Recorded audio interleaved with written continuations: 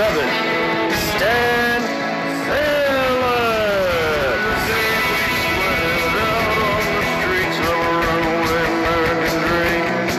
At night we racked the mansions of glory and suicide machines. Swung from cages on highwaymen, from wheel fuel injected, stepping out over the line.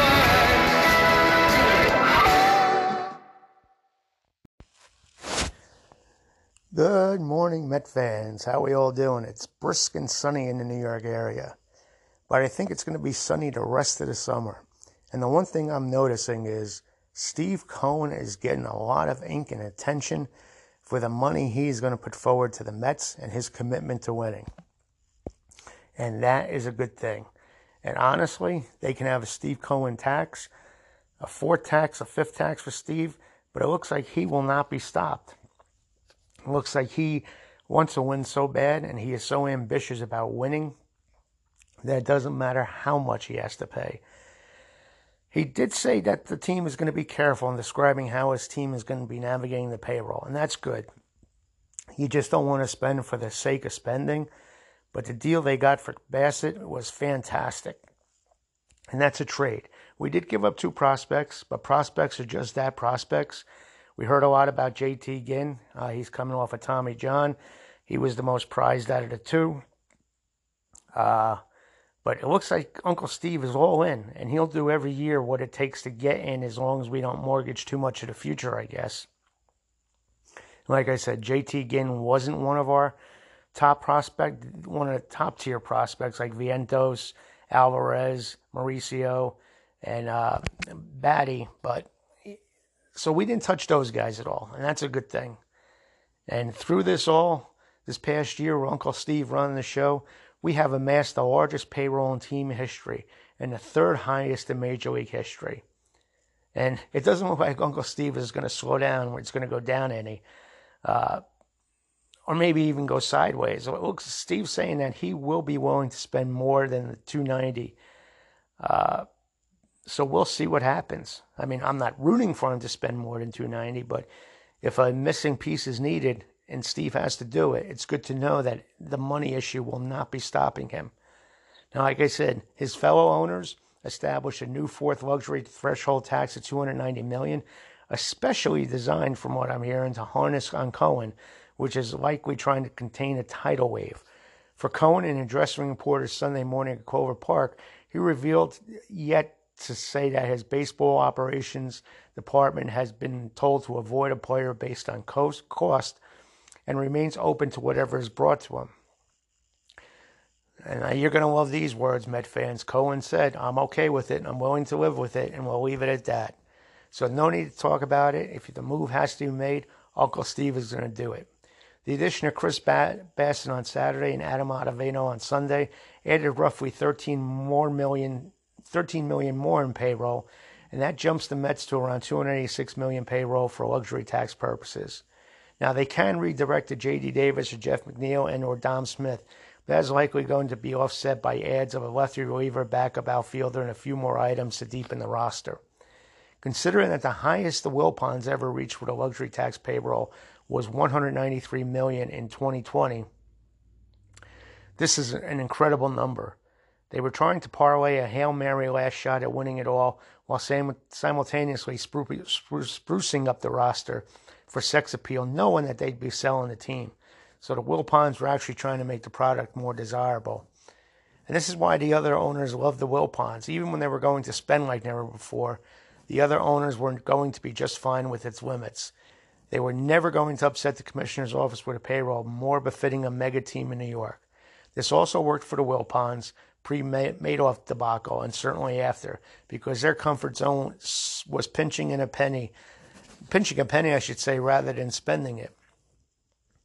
Now, the Wilpons, we can barely see them in the rear viewer anymore, and that's a good thing. No one's talking about them. Uncle Steve has taken over 100% of the way. And if anything, inhabiting George Steinbrenner 2.0, as some people are liking to call him, Cohen has bristled at comparisons to the former Yankee owner.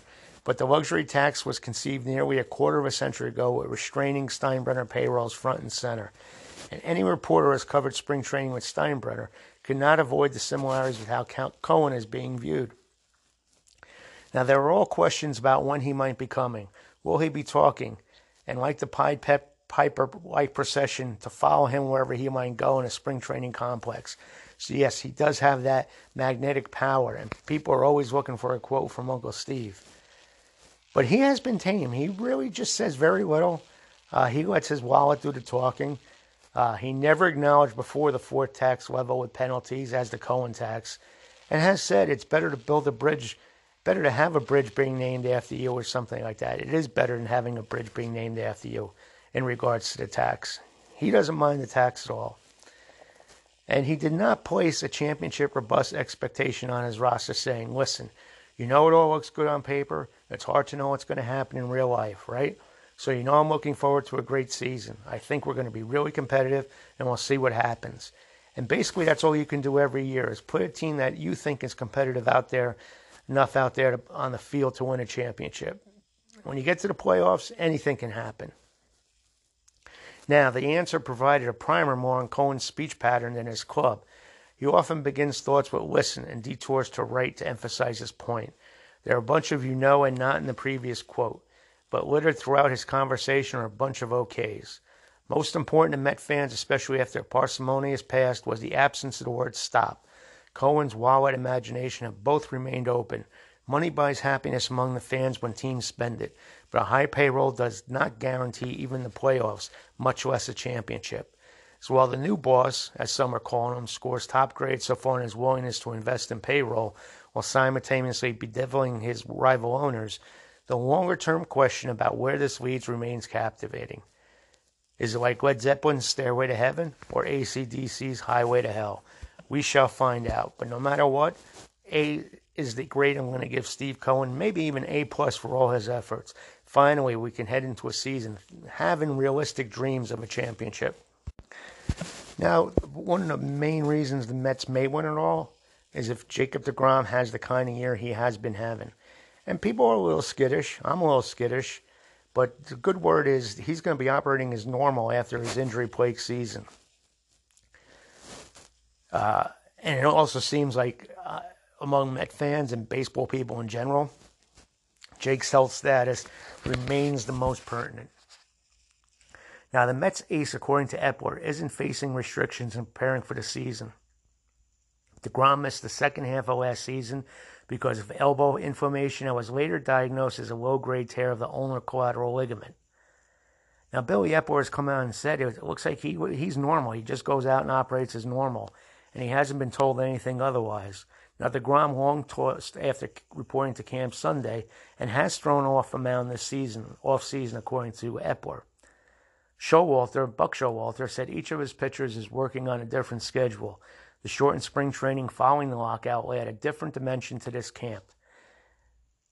And Showalter saying that deGrom has been throwing, but maybe not the same as Scherzer, maybe not the same as Walker, because everybody is a little bit different. Even though they have been around, this is a little bit different animal, but it's where the finish line is. We hope it's sometime late in October. Now, let's not give up on the Mets adding to the lineup either.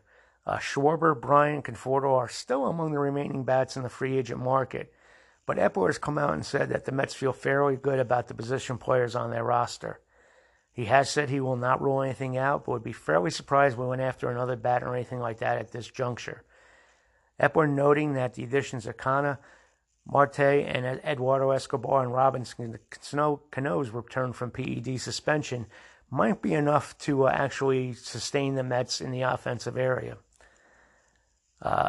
And I guess, like anyone else, you expect their numbers to be closer to their career numbers and standards of performance. So I agree with him. Unless you can get a really good deal on a batter, why overstock yourself? See what happens, and if you have to make a move towards the deadline, then go ahead and do it. Like the move they made for Chris Bassett is amazing. He is an impact pitcher. Out here in the East Coast, if you're a Met fan, you probably follow the National League and the Eastern teams more than that. But he was very, very good. He was one of the best pitchers in baseball yesterday. Now, granted, we did trade J.T. Ginn and Adam Euler to Oakland for him. I've talked about both of those in the past, both of those pitchers in the past. But when you get a guy who's a proven commodity like Bassett, and his last 3 years have been fantastic statistically. You got to go for the sure thing. Now, Epler, who basically was with the Angels all these years, got to see a lot of Bassett, and he pounds the strike zone, and there's no fear in him. And there's a lot of things that the Met management loved about him, and I think he is going to relish the opportunity to pitch in this rotation, especially when the pressure's not going to be on him to be number one when it's DeGrom and Scherzer, and he's the number 3. But what a number 3 he is. And even Showalter said he received a strong scouting report on Bassett as a person from Canha when the two were teammates in Oakland. So he's not only the right fit athletically, but maybe personality-wise too, and that's something to say. Now, who had something to say? Robbie Cano had something to say. Even Francisco Lindor told the Post last year that Cano should apologize to his teammates upon returning from a season-long suspension. And really, I think Cano made that apology yesterday. I haven't heard anything. Don't have inside sources. But it would be good. It would clear his head, and players might accept him more. He did play in the Dominican over the winter. So the Mets are probably looking forward to see what he can handle physically, especially in spring training, which will be a litmus test. So I expect a lot of Robinson Cano when we're watching these spring training games. And how about Adam Ottavino? I like this guy. He used to appear on MLB Network all the time as special guest, especially on MLB Now with Brian Kenny. He's a smart baseball dude, and it reflects he's smart on the mound too. So with Jeurys Familia gone, and I'm not disappointed Jeurys is gone. He was bad for my blood pressure, so hopefully Adam Ottavino can fill in nicely for him. He went 7-3 with a 4.21 ERA and 11 saves last season in 69 appearances. He's a Brooklyn boy, and he pitched for the Yankees. Yeah, remember him? 2019, 2020, across the river in the Bronx. Like I said, his addition came a day after the Mets addressed their rotation by acquiring Bassett. So a lot of additions to the Mets team during the offseason. So we weren't standing still even with the lockout. Pre-lockout and post-lockout, we're making moves. Now, the good thing is Ottavino ranked in the 95th percentile in hard hit ball percentage, according to Baseball Savant, and he ranked in 93rd percentile in average exit velocity. So, which means they don't really hit Adam hard. Sometimes it's just luck the way the ball bounces. So he'll be joining Edwin Diaz, Trevor May, Seth Lugo, and Miguel Castro in the bullpen. Now, the one thing the Mets may still be lacking is someone to replace Aaron Loup. So we'll see. Rumor has it there are options in Andrew Chafin and Brad Hand. And they'll look at Alex Claudio, who appeared in 41 games last year for the Angels, even though he had a high ERA of 5.51. So they'll probably add a lefty, I think, after all is said and done, and we'll see what happens there. It's an interesting part of the offseason now because now it's spring training here. The Mets are basically at the intersection of winter meetings meets day one of spring training all at the same time. There's a lot of things written down on paper, but not too much time to comprehend it, and it's time to bring this all to life. And the one thing I do like about the Mets is they're bringing in Keith Hernandez, David Wright, Mike Piazza, Al Leiter, and Mookie Wilson, alumni expected to participate in spring training. Now, the Yankees always just do that. I think they still do that. And according to Buck Showalter, Hernandez even may report as early as Monday. So that is so good to see that they're trying to rub off the influence of the past Mets and their winning ways to the current squad. It's about time the Mets have had a history of and legacy of what happened in the past. And how about Josh Donaldson being traded to the Yankees? Remember last year before we got Javier Baez? There was rumors that Josh Donaldson might be coming to the Mets in a trade, including Ben Rortvedt, the catcher from the Twins, because the Mets were looking at him as a strong defensive backup catcher. But we got Baez instead. So it was a good deal for the Yankees, I think. I think Gary Sanchez was a cancer. But yes, Josh Donaldson almost became a Met. But now he's in New York anyway. He's going to be playing for the Yankees. Good luck to Josh Donaldson. Now it's time to celebrate Met birthdays. We have one on tap today. Josh Stinson, born this date in 1988. Happy birthday, Josh. And a couple of transactions occurred for the Mets on this day. The Mets claimed Fernando Nieve on waivers from the Houston Astros on this date in 2009, and it was the end of Johan Santana's career as a Met as the Orioles signed, well, he was already gone at this point. No, he was still on the team. I beg your pardon, as Bob Murphy likes to say. I beg your pardon. The Orioles signed Johan Santana on this day. So there are your transactions and birthdays for this date in Met history. Now let's talk a little bit about Josh Stinson, shall we? He was drafted by the Mets in the 37th round in the 2006 MLB draft, and he began his professional career that season. He split 2006 between the Gulf Coast League Mets and the Hagerstown Suns, going combined 1-3 with a 1.79 ERA in 12 games, 7 starts. In 2007, he pitched for the Savannah Sand Gnats. Remember all these minor league teams the Mets had? They were fun times, right? Sand Gnats. Love that team nickname. Well, anyway, in 2007, Stinson went 3-11 with a 4.86 ERA in 26 games, 21 of those starts with the Sand Gnats.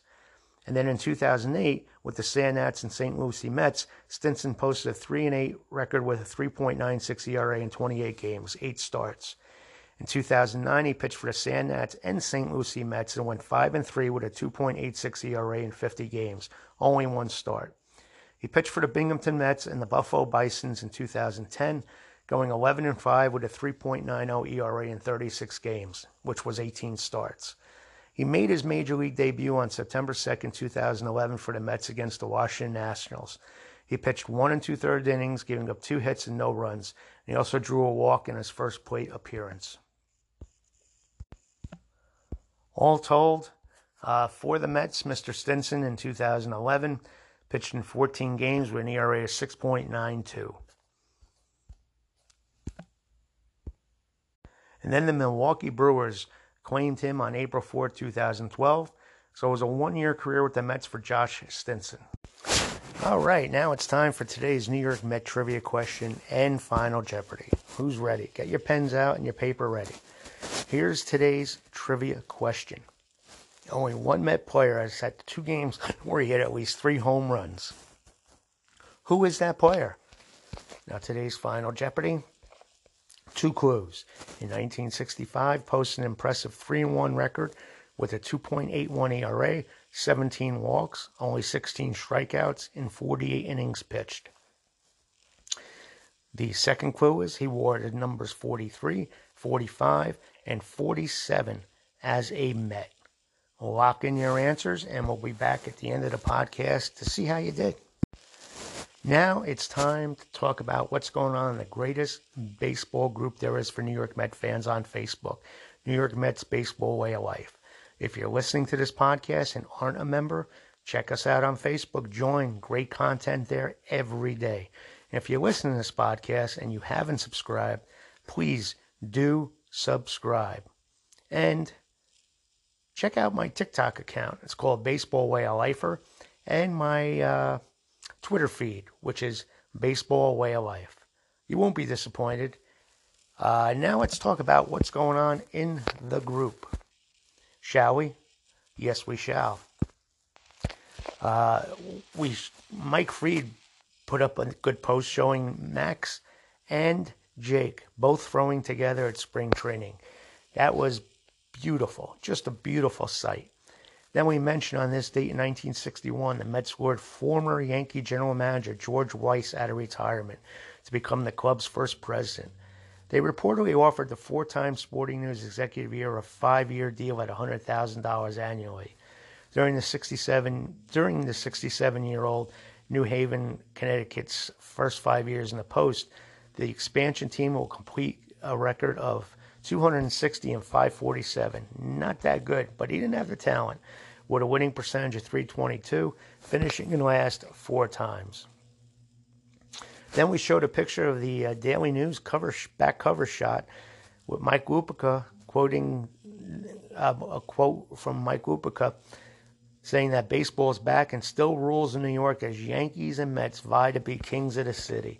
Yes, shades of the mid-2000s again. I love it. Then we posted a video of Mo Vaughn's historic 505 feet home run, which actually went up about 2/3, 3/4 of the way of the old auxiliary scoreboard, the big scoreboard at Shea. We showed a picture where Shea Stadium's home plate is currently located, with Citi Field as the backdrop. After the miracle. Mike Freed always giving us the updates on what's going on in the collective bargaining agreement. You'll have to subscribe or become a member of the group to actually read all Mike's great posts. Then we noted that no American League pitcher had appearances of 7 or more innings last year, except for Chris Bassett, who had the 11. Well, listen, here's always good stuff. You have to join. It's a requirement if you listen to this podcast. No, just kidding. But we'd love to have you aboard. Like I said, good stuff there every day. And we even had a back page picture of Zach Wheeler from 7 years ago, where he was scratched with a tender elbow and blister, and it said hell on wheels in the back page of the Daily News. So good stuff like that every day. We also showed a picture of Jack Lemmon at Shea Stadium filming the scene of The Odd Couple, talking with Tommy Davis, former Met before the shooting. Great shot of Willie Mays, Willie McCovey, and Ron Swoboda before the Giants took on the Mets at Shea. Another great shot of Tom Seaver and Catfish Hunter, 2 pitching legends before Game 3 of the 73 World Series. So again, join up and you'll get an opportunity to check out everything that's on the site. We'd love to have you. Well, let's get back to our answers for the trivia and the Baseball Jeopardy, Met Baseball Jeopardy, shall we? Yes, we shall. Once again, the trivia question was only one Met player has had 2 home games where he hit at least 3 home runs. Who is that player? Well, the correct answer is Yoenis Cespedes. And the group, our trivia legend, Kareem Haywood, was the first to get that one right. And our Jeopardy question of the day, 2 clues. 1965, posted a 3-1 record with a 2.81 ERA, 17 walks, and only 16 strikeouts in 48 innings pitched. And he wore numbers 43 and 45 and 47 as a Met. Who is it? Well, the correct answer is who is Darryl Sutherland? And congrats to our good friend and great Met fan, John Tierney, on being the first to get that response correct. Well, that's going to wrap it up for another Met podcast. We'll be talking soon, perhaps tomorrow, hopefully. And keep you up to date. Spring training games are only a few days away, and we'll be reporting on every one of them. So check us out tomorrow. And again, thank you so much for listening. It means a lot to me. And those who are in the group, thanks. And if you're not a member, please join. And we love having you and you don't know how much it means to me to have you listen to these podcasts. So again, mucho gracias. And we'll talk again tomorrow. Enjoy the day. Weather's a little bit warmer than it was this weekend. That's an encouraging sign, meaning baseball is right around the corner. Take care, guys. Enjoy the day. And let's go, Mets.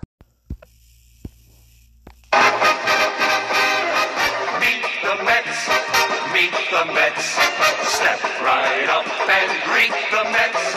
Bring your kiddies, bring your wife. Guaranteed to have the time of your life, because the Mets are really socking the ball, knocking those home runs over the wall. East side, west side, everybody's coming down to meet the M-E-T-S Mets from New York town. Oh, the butcher and the baker and the people on the streets, where do they go? To meet the Mets. Oh, they're hollering and cheering and they're jumping in their seats. Where do they go? To meet the Mets. All the fans are true to the orange and blue, so hurry up and come on down, 'cause we got ourselves a ball, but the Mets of New York town. Give 'em a yell, give 'em a hand, and let 'em know you're rooting in the stand. Come on and meet the Mets, meet the Mets. Step right up and greet the Mets. Bring your kids.